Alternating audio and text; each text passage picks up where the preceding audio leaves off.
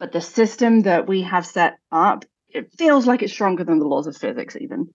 This is the inevitable end, right? And we're all just trying to say, okay, but here's the thing, this isn't like the laws of physics. We can actually change this.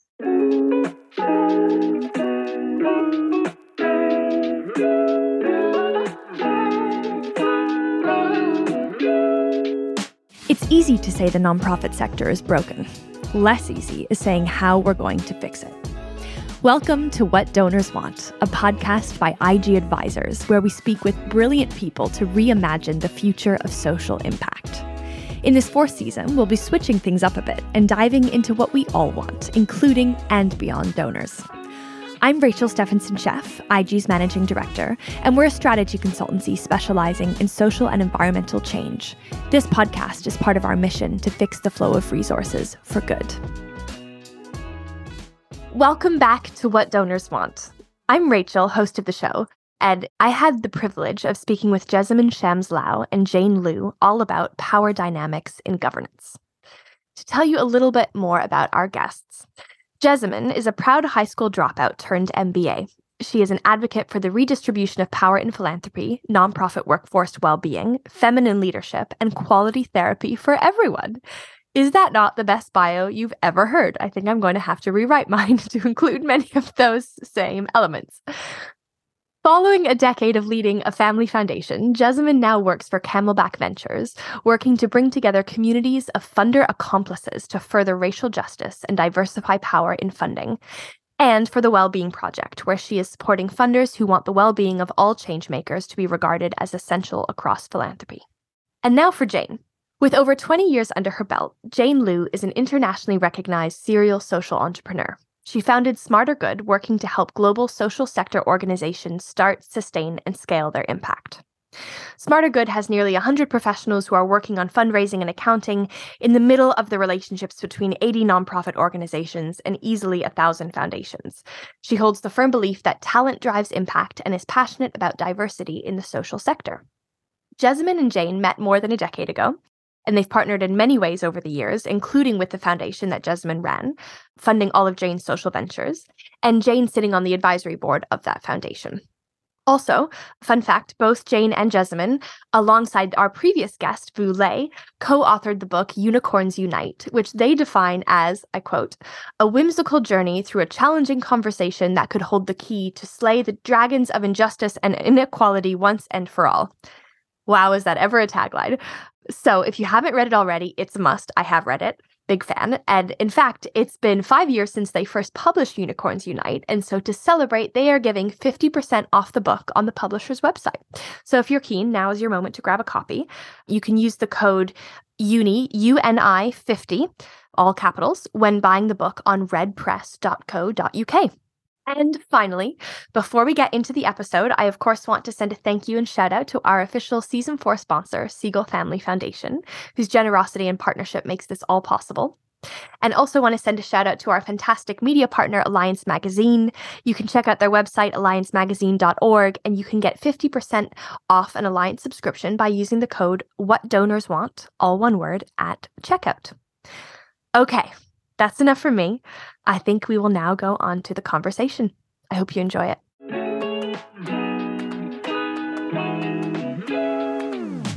So, welcome, Jessamyn and Jane, to What Donors Want. I'm so excited to have you on the show today. So excited to have met you and connected with you over this topic.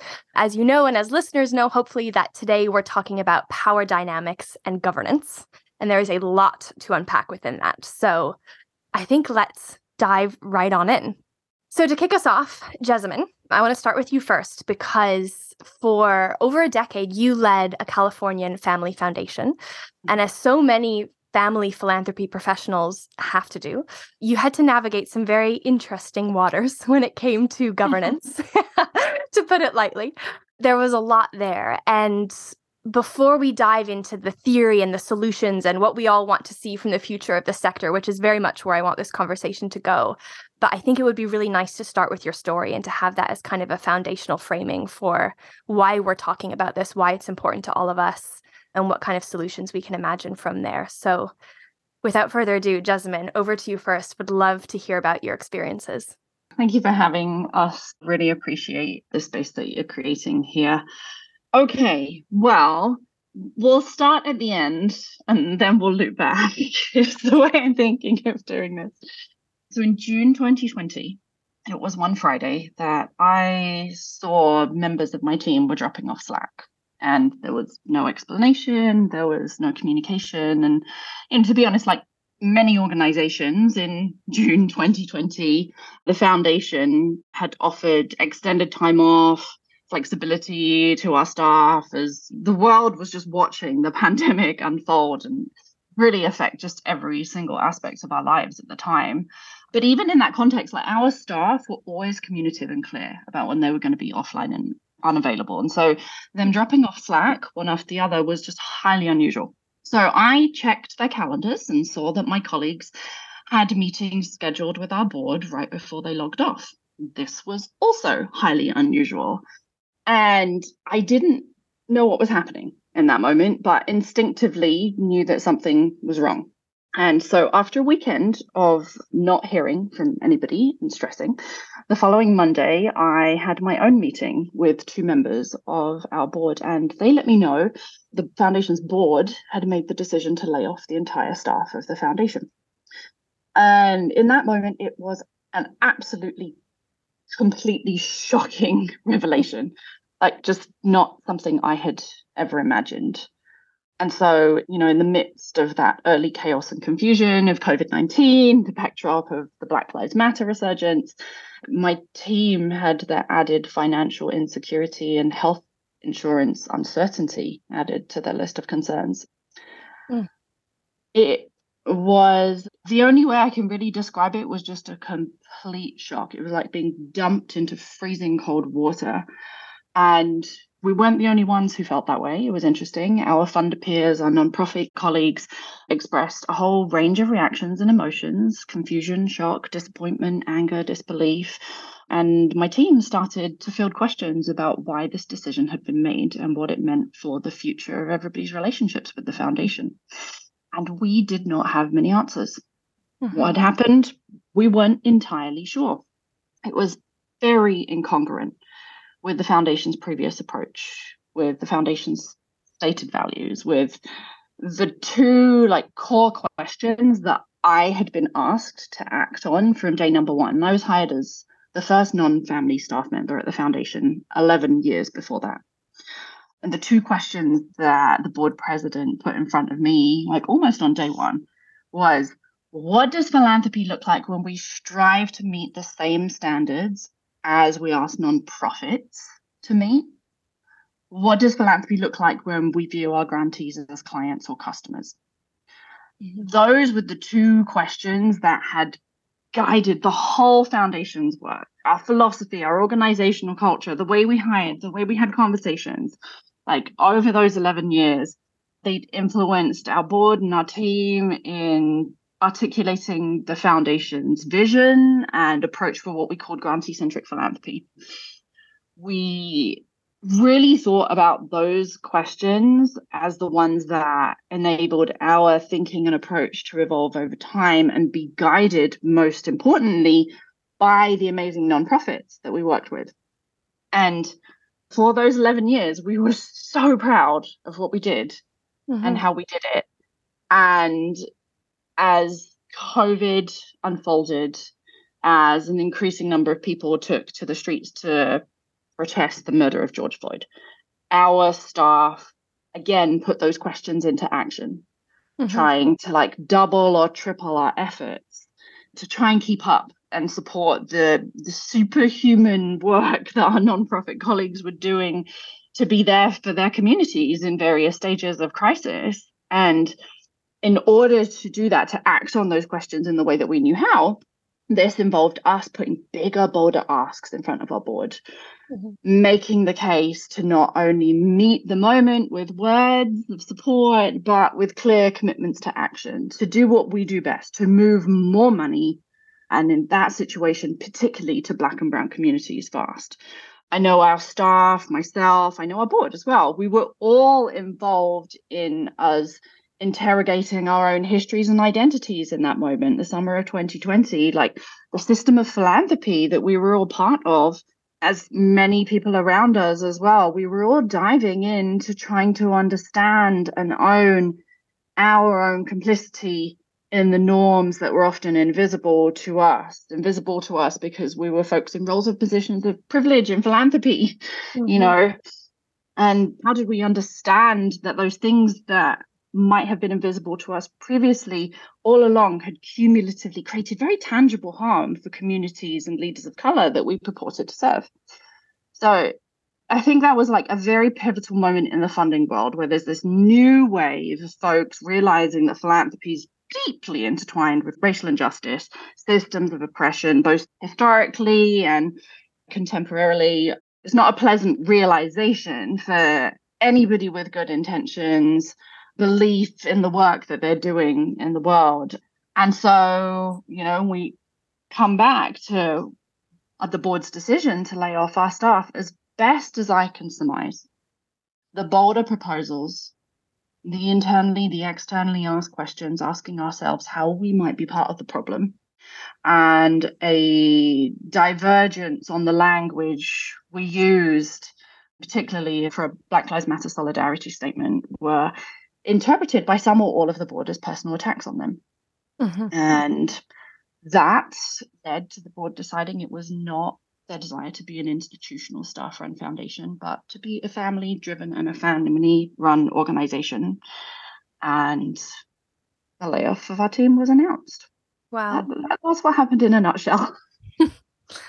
Oh my gosh, that's quite a nutshell. Thank you, first of all, for sharing that. I know this is one of the first times that you're sharing this more publicly, I believe. And I think the reason why I wanted to start with this and why I think it's so important is because, ironically, because of the power structures within this sector, so much of these realities, what you've gone through, it remains so hidden and reserved for conversations between colleagues at lunch in a corner or bottom shelf paper bag. And actually, it prevents us from doing anything about them. So thank you for sharing that. And can I ask, and Jane, I'll come to you in a second because I want to know about your involvement in this too. But Jessamyn, I'm just curious as to why did you want to share this? Why are you passionate about this subject and why now?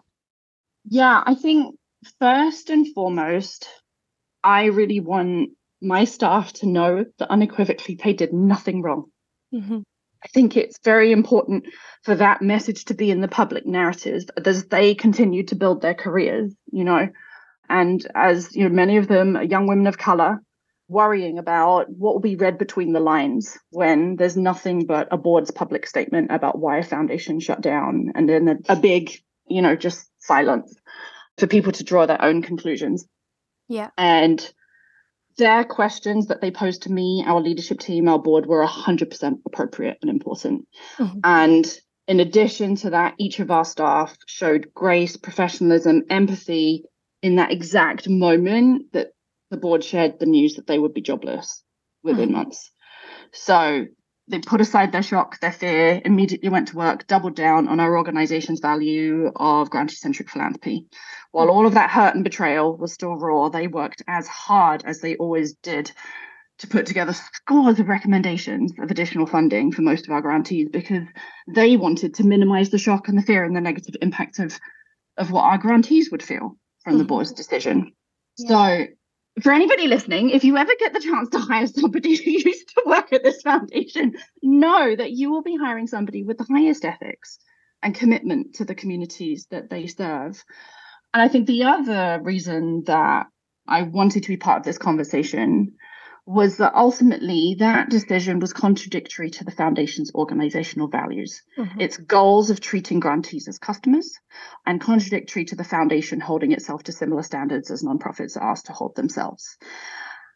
And being part of these events has opened the door for other executive directors, foundation leaders, and professionals to tell me their stories, sometimes scarily similar, sometimes quite different, but with the same common thread.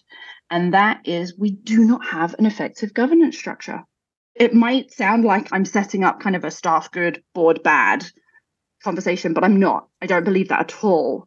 as I've processed this situation and gained more distance from it, tried to understand what went on, I really have come to believe that it's not the fault of the foundation's board members. In making this decision, they acted completely within their purview, completely within the interests of their relationships that were most important to them, their families. And when I put myself in their shoes, or put my family in that situation, I honestly don't know if we would have made different decisions given the circumstances. Like, there's a very good chance we would have done exactly the same thing.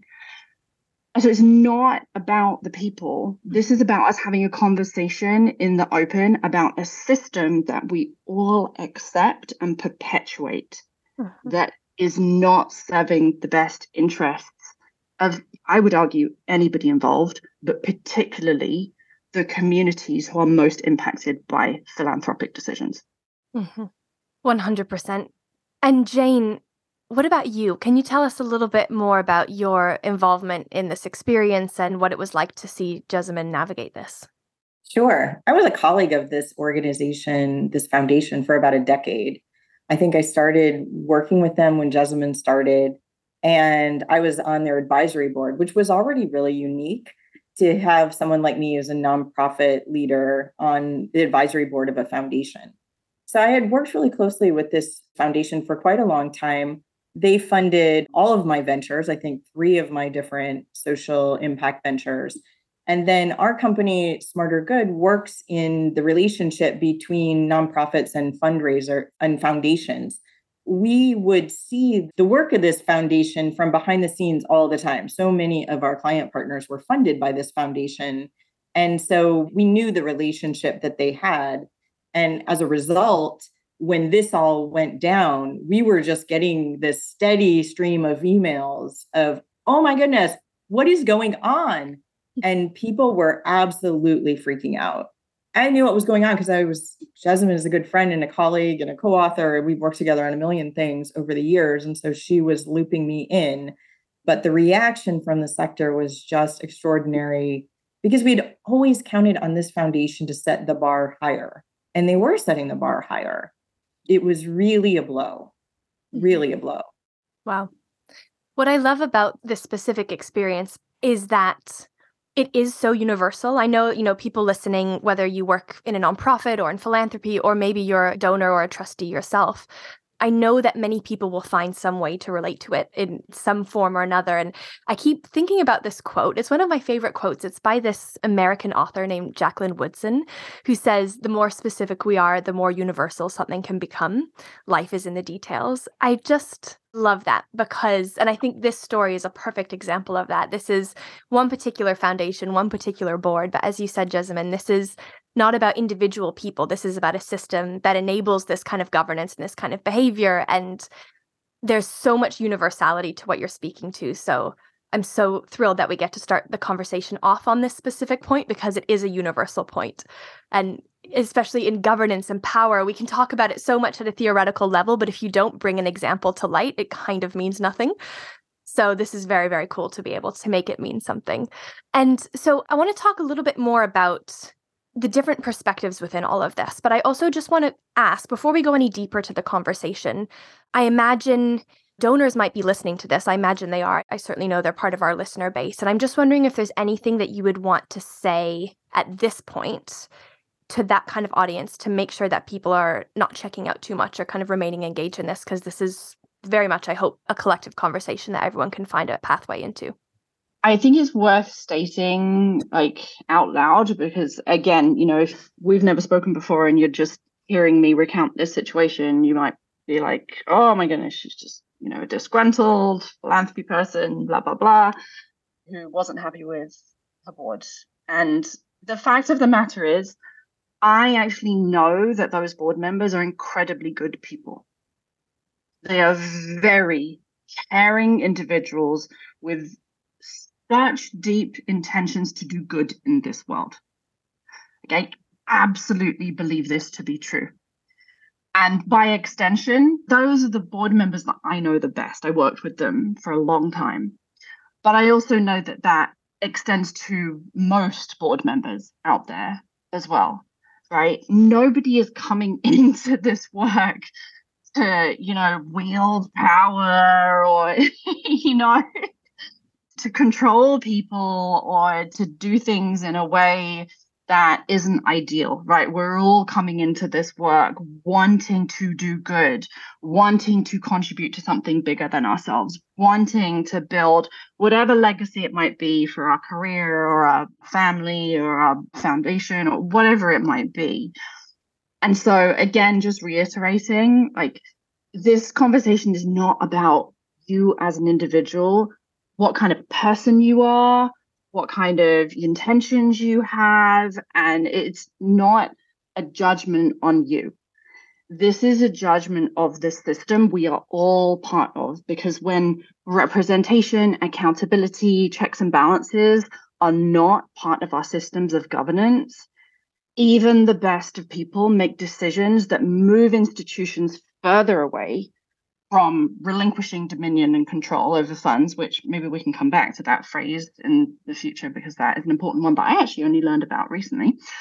And as you move further away from that, it becomes a concentration of power and influence over communities that's held in the hands of the few, but isn't deliberately concentrated, right? It's like this gravitational pull. It's like being pulled into a black hole, right? Nobody is trying to go towards concentrating power and mistaken actions. But the system that we have set up, it feels like it's stronger than the laws of physics even. This is the inevitable end, right? And we're all just trying to say, okay, but here's the thing, this isn't like the laws of physics. We can actually change this. Mm-hmm. So let's try and come to the conversation as people who have the ability to make shifts, right? Because if it's not us who are in this system, whether you're a board member, whether you're a staff member, whether you're an executive, doesn't matter. We are all in this system and we are what perpetuates it. So just inviting everybody, including board members, especially board members, I just feel like you have such an important role in this transformation, and it's only possible when we all have the conversation and realize that it is not about us as individuals. Mm-hmm. Oh, I love that. This is not the laws of physics, but it does feel like that sometimes. So many of these systems, but we're limited by our own imagination sometimes, or at least certainly I am. I know that for so much of this work for me, it's like a mindset shift that can feel really difficult at first, but actually very expansive. That's so cool. Thank you for saying that. And Jane, I want to come to you next, because I know when we first connected, you said something that really stuck with me, and I think is quite relevant to this, to the power dynamics and governance at a bigger level, where we were talking about how for many, and not all, but many, family foundation trustees specifically, when they engage with the foundation and they participate in a governing board, it's so often something they do on the side, or it's a hobby. It's not their full-time job. And whereas for the professionals that run the foundation, the people that do the day-to-day, this is their entire career. And there's a very big difference in how these people are relating to the foundation and to the work of philanthropy. Could you expand on that a little bit more? I think it's a really important thing to talk about. Yeah. And I would say for board members in general, I mean, I sit on a number of boards, and I know that oftentimes I'm phoning it in to that job, if you call it a job, versus how I show up for my real career, even though I consider this part of my career, sitting on boards. And I can only imagine for so many foundation members, when you're sitting on a board with your family, I mean, just so much empathy for the dysfunction of that. I'm a contrarian in my family. I would never want to be in a relationship having to make decisions about society and what gets funded with my family. I would always lose those conversations. So I think when you bring that dynamic into it, it's just hard to keep that professional perspective.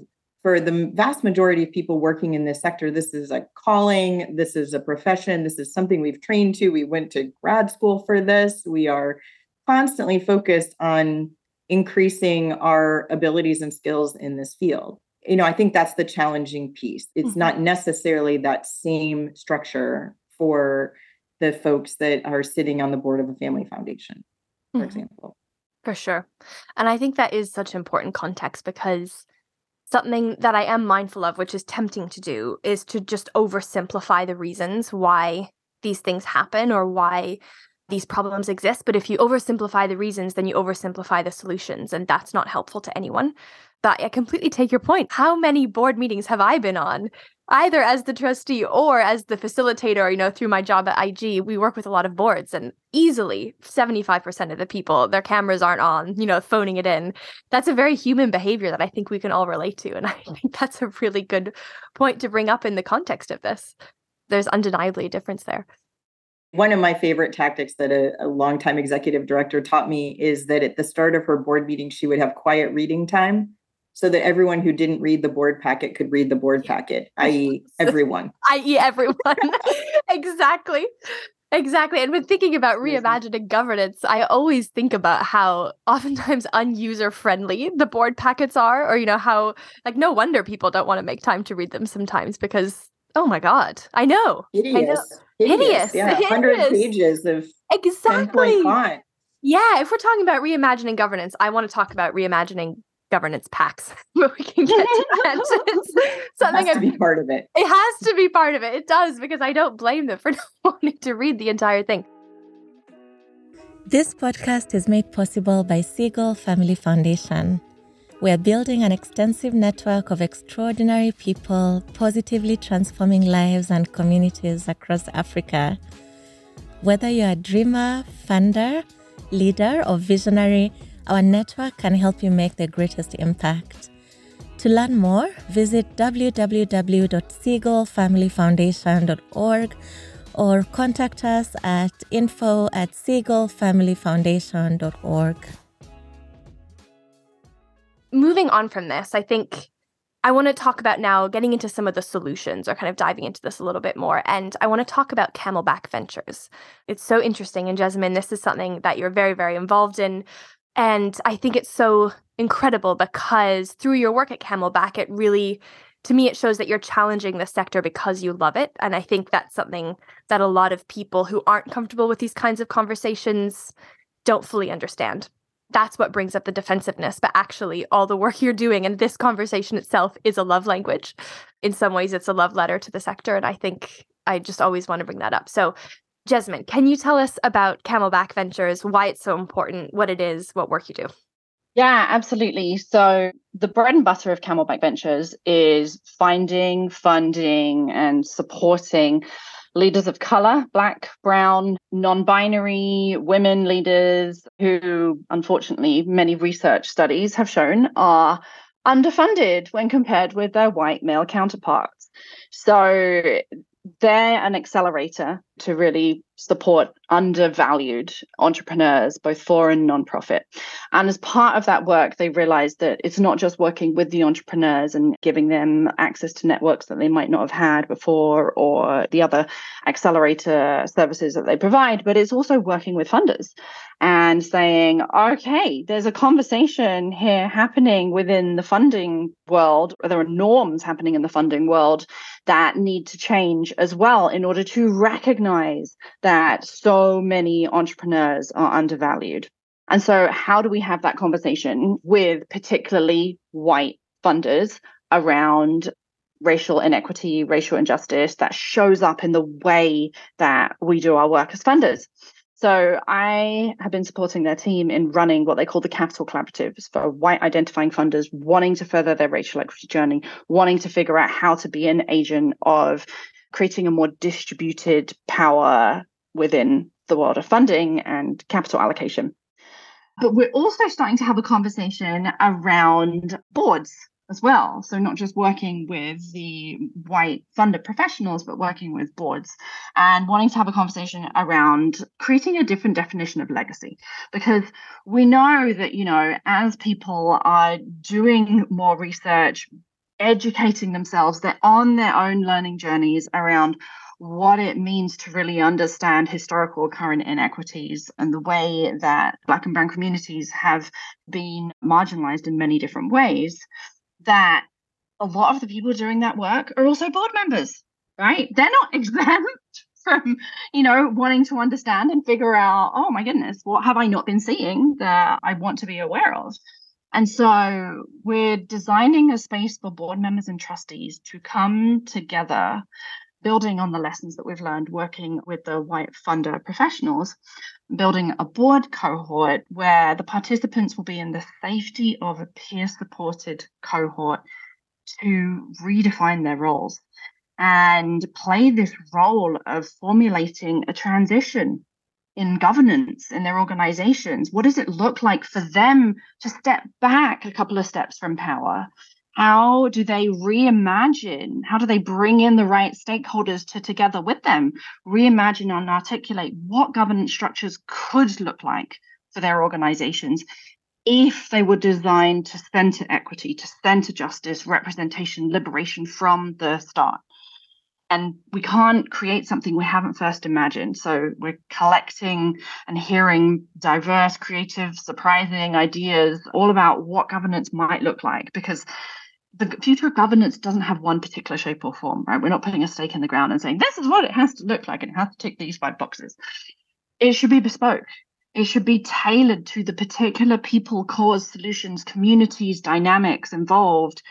And so if you're one of those board members that wants to diversify power and philanthropy and redefine your own role in this opportunity to transition governance, to transform governance, we would love to hear from you. Come and talk to me, find me on LinkedIn. We'd love to hear your advice about how to create that space of support, how to create a space where you and your peers feel comfortable challenging each other and yourselves to imagine and kind of define what a more metamorphic approach to legacy might look like. So that's something that we're working on that honestly is, for me, my journey was directly fueled by the insights that I've gathered from the experience of running a foundation, going through that very interesting situation of having staff layoffs, processing all of that experience and what I'd learned from amazing entrepreneurs like Jane, who I'm sure has her own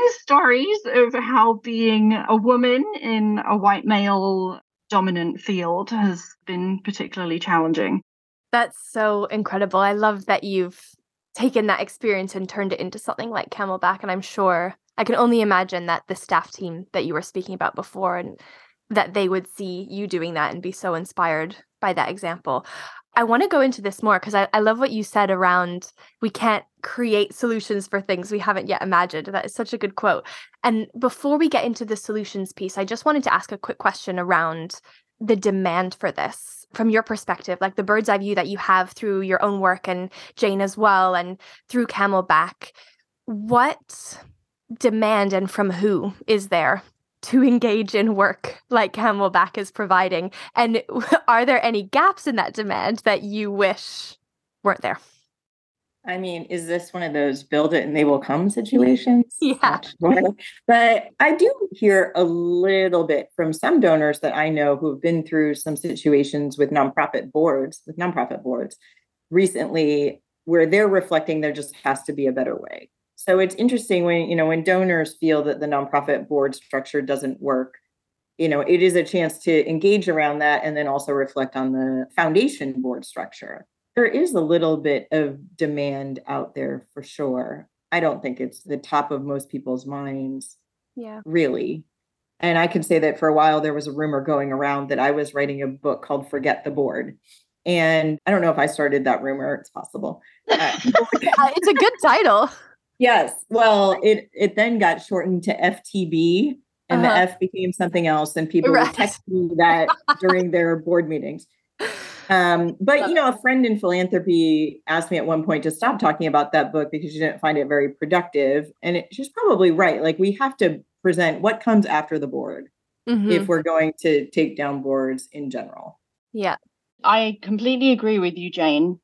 And I think that board members are already telling us they want to reimagine board governance indirectly. Like, they might not be saying it in these same words, but just in my time working as an executive director, I heard things said like, we don't want to leave this responsibility to our kids, for instance, when talking about generational transitions, implying this is really hard and we don't want to put that on the shoulders of our children, or I didn't ask for this responsibility. It's just because I have the last name that I do.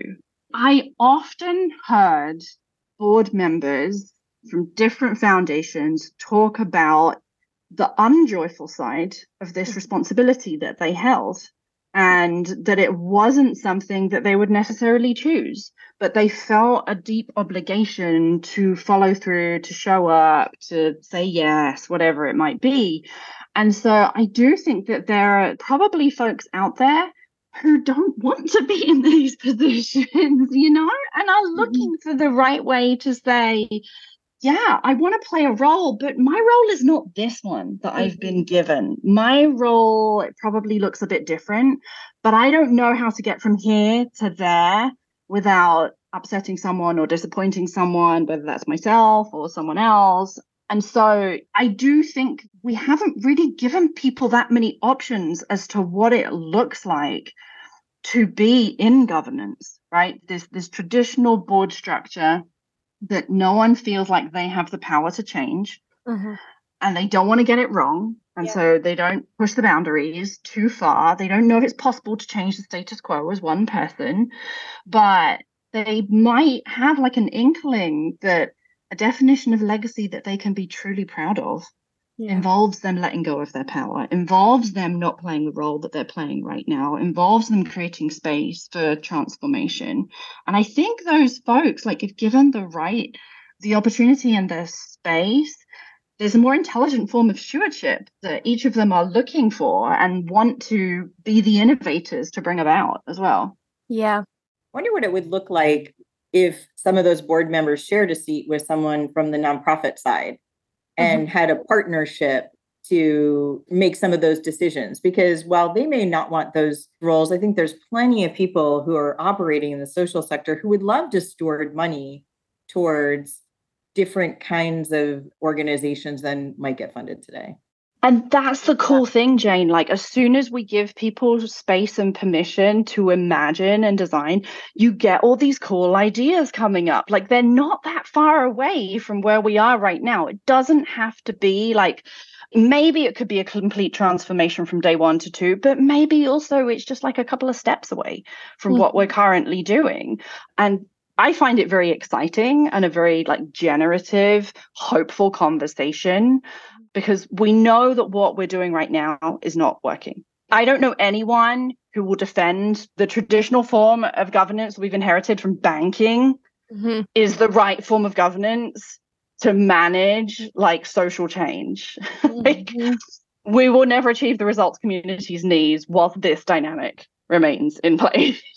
But when we all put our heads together and the various different types of expertise that we've got, I do think that we will be able to be really generative. And if we're brave enough and courageous enough, can have some experiments to see, okay, maybe there's like 10 different things that could work. Maybe there's 50. I don't know. But there's more than what we've got. I love what you said around that so many people, trustees, don't feel like they have the power to change these structures that we've inherited, as you say, from the banks. Yeah. And I think that's absolutely true. And I also think that sometimes it's not only is it that, but it's that we don't have the energy to question them. Even that is taxing. Like, that requires effort and capacity that not all people and certainly not all nonprofits have. I think about that a lot. And okay, so we're definitely moving now into the solutions. I love that. That's one solution from Jade, which is brilliant. Part of the conversation. I want to ask a question around power, because the topic of this conversation is power dynamics in governance. And I can admit to having a lot of assumptions baked within that. And I also know that when I think about the word power, I definitely first go to the power over versus power with mindset. And that's something I'm trying to evolve within myself. But I just wanted to ask you, we're talking about power dynamics in governance and all of the problems. And I want to ask, do you think power, and by extension, these power dynamics, do you think they're an inherently bad thing in governance? Can they ever be helpful? I think the power of individual board members who have the ability to go out in the world and get things done on behalf of the organization can be useful. And I've benefited from very powerful board members who could make phone calls that I couldn't make, who could bring people into the fold, things that I would never been able to put my hands on. I think that's useful. But the power of board members over the team that is doing the work day by day, that tends to be less useful. and teams always feel like they must respond. And I've been a board member now many of times. I have lots of crazy ideas. I don't actually expect anyone to act on those ideas, but I'm sure the teams think, oh, now I have to go off and research this thing because Jane wanted me to do it. So I think that that's where the challenge is that there's this outsized power in everything that you say that you don't own very well as a board member. You don't think every time you speak, oh, someone's going to have to go put this into their work plan and do this next month. Mm-hmm. Yeah, being mindful of that. And to your point, so many people not realizing the power they have. Even funders in conversations with grantees will make a suggestion. You know, they're bouncing ideas back and forth and brainstorming. And to the grantee, they're receiving directions that if they don't follow, their funding is at risk. And so many funders don't proactively mitigate that or say that out front, either because they don't know it's there, or they're uncomfortable and they don't want to acknowledge it, or they think they have, but they've done it in a discreet way and it's not super obvious. Really love that point. Jessamyn, what do you think? Is power always negative in governance? No, absolutely not. But I think in this particular situation, what we see is power that is unbalanced with a few of the checks and balances that are essential to keep power in a productive place. I'll highlight three quickly. One, awareness. Most people outside of philanthropy organization do not know how philanthropy works. Most people inside of philanthropic organization don't know the details of what is actually required of them. And by that, I mean, for instance, going back to this idea of dominion and control. I was in philanthropy for 12 years before I'd even heard this phrase. Dominion and control is something that is legally required for the founder of an organization to put their money into a foundation or a donor advised fund. They are legally required to relinquish dominion and control of those funds. In practice, does that happen? No, it doesn't happen at all. We have it only increases. The board of directors elects the officers of the foundation, and they're usually themselves. So there's no relinquishing of dominion and control in practice. And the thing is, most people in philanthropy don't even know that that is a requirement. So we're not discussing it. We're not discussing how we're not doing it or how we could do it better.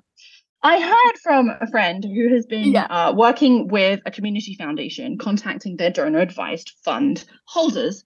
The majority of the donor advised fund holders didn't even know what a donor advised fund was, did not know they had one, and thought it was a scam call. Wow.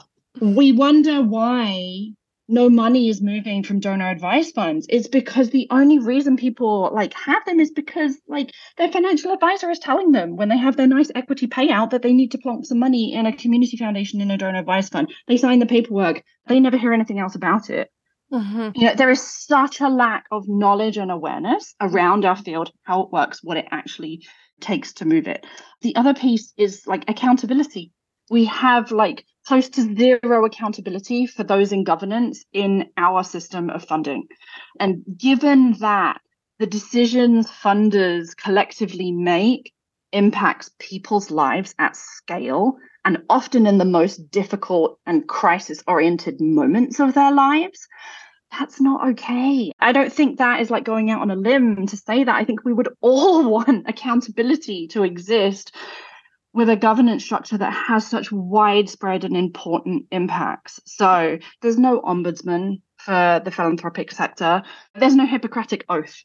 Philanthropy, there are no checks and balances at all when it comes to our standards of operations, our activities, and the distance between our intentions and our actions, the impact that our actions have. And that is a massive problem when we're talking about making decisions for people that aren't ourselves, that we are not proximate to.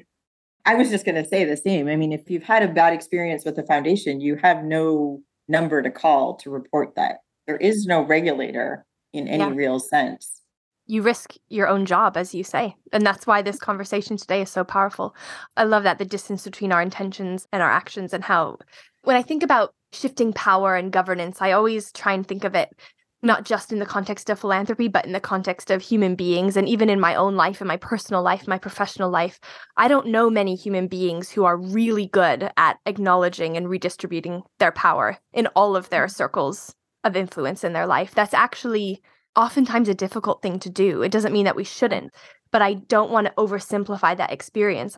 But philanthropy, as you say, has a particular responsibility to get that right because of the amount of control and power that it objectively has at scale across our societies, across our collective well-being. And it's not enough just to say this is a human thing we all struggle with. There has to be some sort of, as you say, checks and balances in place. Okay, I want to make sure before we sign off today that we talk about the solutions. We have already, and there's been so many ways this has already fed into the conversation, but I want to just bring this back to Unicorns Unite, which of course is the incredible book that you co-authored with Vu Le, who was our previous podcast guest. And you have this chapter called What Could Be, and you talk about the dream state for foundations and nonprofits. And so I want to wrap up by asking you what your dream state for good, effective, equitable, enjoyable governance would look like for the sector. Maybe I can go first because I wrote a lot of that chapter.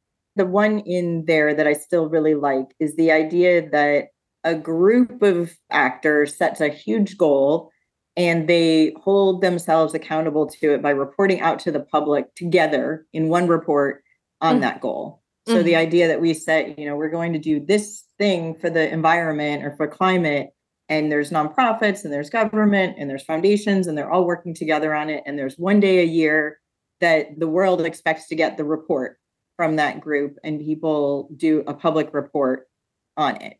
To me, that would be the kind of governance that would make sense because you're accountable to the public and you're accountable to each other. And I think that there is a lot of peer pressure within the nonprofit and philanthropic space that working with a set of your peers on goals that you have to report on collectively would be a good form of governance. I love that. The shifting the accountability to the public, making sure it's in the right place. That's absolutely something that is tricky too. And I can see that as well in staff of foundations where even Jessamyn, your example is the perfect example. Are you accountable to the trustees or are you accountable to the communities that you're serving? And how do those two things interact with each other? I even find it in our job as consultants. There's always a question of accountability. I think that's a really great one. Jessamyn, what's your dream state? I don't know exactly what it looks like. This is an area where I am really interested in diversity of ideas, but I think the through line for me in ideal governance is representation. It's the embodiment of the fact that most of these funding institutions exist in democratic societies. We are trying to embody values such as nothing about us without us. We are trying to do things that are community centric. And if we're doing that without having some form of substantial representation of different groups that are affected, not only one stakeholder group that is affected by these decisions, it has to be like various groups that are affected with various types of knowledge and expertise as well. There's not just one qualifying factor that should put you in a position of decision making when it comes to determining the flow of resources. How do we build governance structures? I would love to see governance structures kind of like meadows, right? There's a little bit of everything in there. And that diversity of thought, expertise, representation allows us to flourish and do things in new and beautiful ways. That's what I dream. I dream of a meadow. I do. I also dream of a meadow. That sounds beautiful. And I think also what you're really pointing to is that form follows function in the sense of, I hear about this and see it all the time where, especially with involving young people in decision making, that's such a hot topic right now. And it's really important and it's incredible and I support it.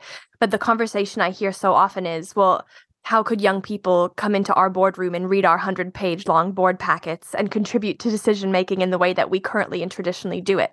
And the answer is, yeah, they probably wouldn't enjoy it. But do any of you?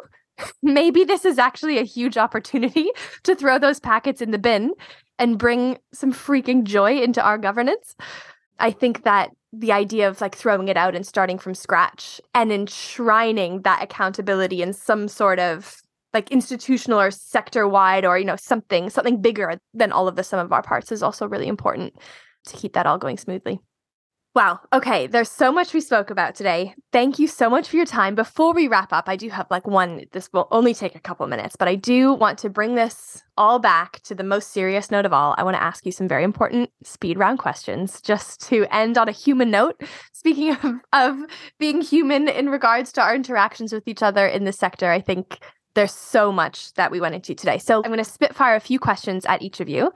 If you could just say the first thing that comes to your mind, and then we will wrap it up. Here we go. I'm just going to go between the two of you. So I'm going to start with Jessamyn. What was the last show that you binged? Love Island. So good. Yep. Excellent answer. Binging. Yep. I love it. Oh my God. Okay, Jane, if you could eat only one food for the next 2 months, what would it be?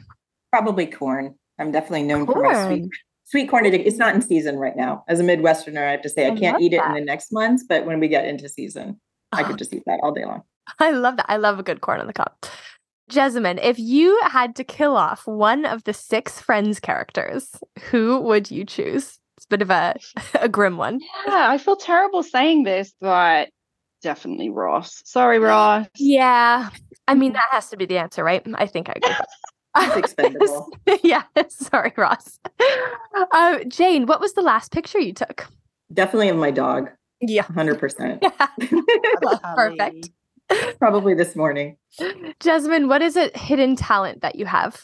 Well, following along the animal theme, I am within the realm of this household an esteemed rabbit masseuse. Mm-hmm. Oh, wow. Yes. Is my hidden talent. That's a good talent. Oh my God. I would love to see that. Jane, what fashion trend do you wish had never existed? The entirety of the 90s, I think. Oh, isn't the revival painful, yeah, it's Jane? Back now, and it's horrible. It's just as bad as it ever was. It's my terrible. God. That's so funny. Double-breasted jackets. And like pants with the low-rise pants. Yeah. They weren't good then. They're not good I understand. now. Apologies. Waiting for acid wash jeans to come back. Jessamyn, what is your favorite form of potato? Well, similarly to Jane, being loyal to my roots, only in that part of the answer, Jane. Roast potatoes with Yorkshires, copious amounts of gravy and all the trimmings. Gotta be roasties. Delicious. I have to agree. And Jane, speaking of unicorns uniting, what is the most unicorn, i.e. unique thing about you? That's a big In the context of this conversation, probably like Jessamyn, we still love this sector. We're total critics of it. We criticize it all the time, but we're still here. We've been working here for decades and we still love it. Well, this answer got generated and approved by my partner. Oh my God. Okay, well then you have to read it. I'll be very disappointed if it doesn't get on. Please go for it. I want to hear it. Most unicorn, aka unique thing about me is that I have a very stable marriage to a very unstable to a very unstable person. Yes. And that's my lovely partner, Ollie. That is so shout out to Ollie and your beautiful instability. I'm so glad that you found stability together with your rabbit masseuse, Jessamyn, watching Love Island. That's a beautiful picture. Oh my gosh. Oh, this has been so excellent. Thank you both so much for your time, for your wisdom, for all the work you're doing in the sector. I've learned so much from meeting you and listening to your experiences. Very, very final question. If the listeners are only taking one thing away from this conversation, what's the final nugget that you want to leave them with? Mine would be make it happen. Stop talking, make it happen. If you want to see change in governance, change it. Love it. Love it, Jane. Not the physics. We're not talking about laws of physics. We're talking about human beings with agency over how these institutions are structured. Change the board, change the board packets. Yes, let's start with the board packets tomorrow. Love it. Love it. Yeah. Mine is definitely related there, and it would be, please give yourself permission to redefine your role. Your role is not your job description. Your role is not your title. Your role is not attached to your organization. Your role in this sector is the crucial, unique, challenging work of creating the conditions for us all to change the sector together.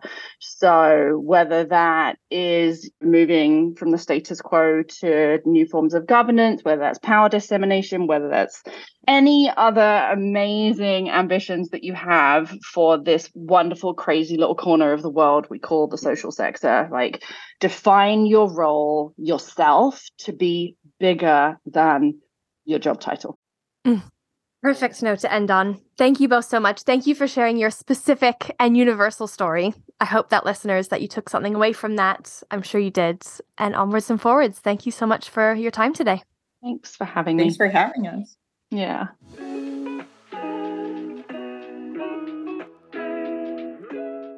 All right. That is it for today. A huge, huge thank you to Jessamyn and Jane for being on the podcast, for being so generous with their experiences and their story, and being brave enough, honestly, to take so many of the conversations that we all have off the record and, over lunch break with the people that we trust, and to actually have those conversations out in the round. I think that's really powerful. And as I said, it's those specific stories that are actually the most universal, where we can all relate to that. I know no matter what job you have in this sector, I know there's something in what they will have shared that will resonate for you, or it certainly has for me. And I hope that that's been useful. I just have to say, I really love the solidarity that they have with one another. I think that also really stuck out for me when speaking to them, and especially how Jane supported Jessamyn in navigating all of that, and still does to this day, even in this conversation that we just had. And it makes me just remember how important that is when you're taking risks, when you're trying to change things. Having people that have your back and will stand in your corner and will validate your experience is just irreplaceable. So that was really amazing to witness. So for the future of the podcast, we're still very much in season 4, and there's going to be many more episodes coming soon. In the meantime, of course, you know where to find us. We are on Twitter at IG_advisors. We're also on LinkedIn. We do a lot of posting there these days, just IG Advisors, how you would follow a company. Our website is impactandgrowth.com, and you can also email me directly if you so choose. I do love getting emails from all of you. So if you want to have a chat about anything, whether it's power dynamics and governance or something else, I'm around and I'm up for it. My email is rachel@ig-advisors.com, and that's advisors, SORS. I know in the UK it's spelled with an E, but we keep it the American spelling. And finally, of course, just a thank you again to our official sponsor, Siegel Family Foundation, for making this possible, and to our media partner, Alliance Magazine. Don't forget, you can use the code WhatDonorsWant for 50% off an Alliance subscription. And also just want to remind you that for Unicorns Unite, they are giving that 50% discount. If you buy it through their publisher's website, redpress.co.uk, you just have to put the book Unicorns Unite in your basket and use the code UNI, UNI50, all capitals, when buying the book, and you will get the discount. So lots of great discounts for you all. And we will see you soon for more conversations. Thanks again for listening. See you soon. This podcast was produced by myself, Rachel Stephenson-Sheff, Esther Kavor, and the team at Scrubcast. Shout out to our editors, Dave and Tim.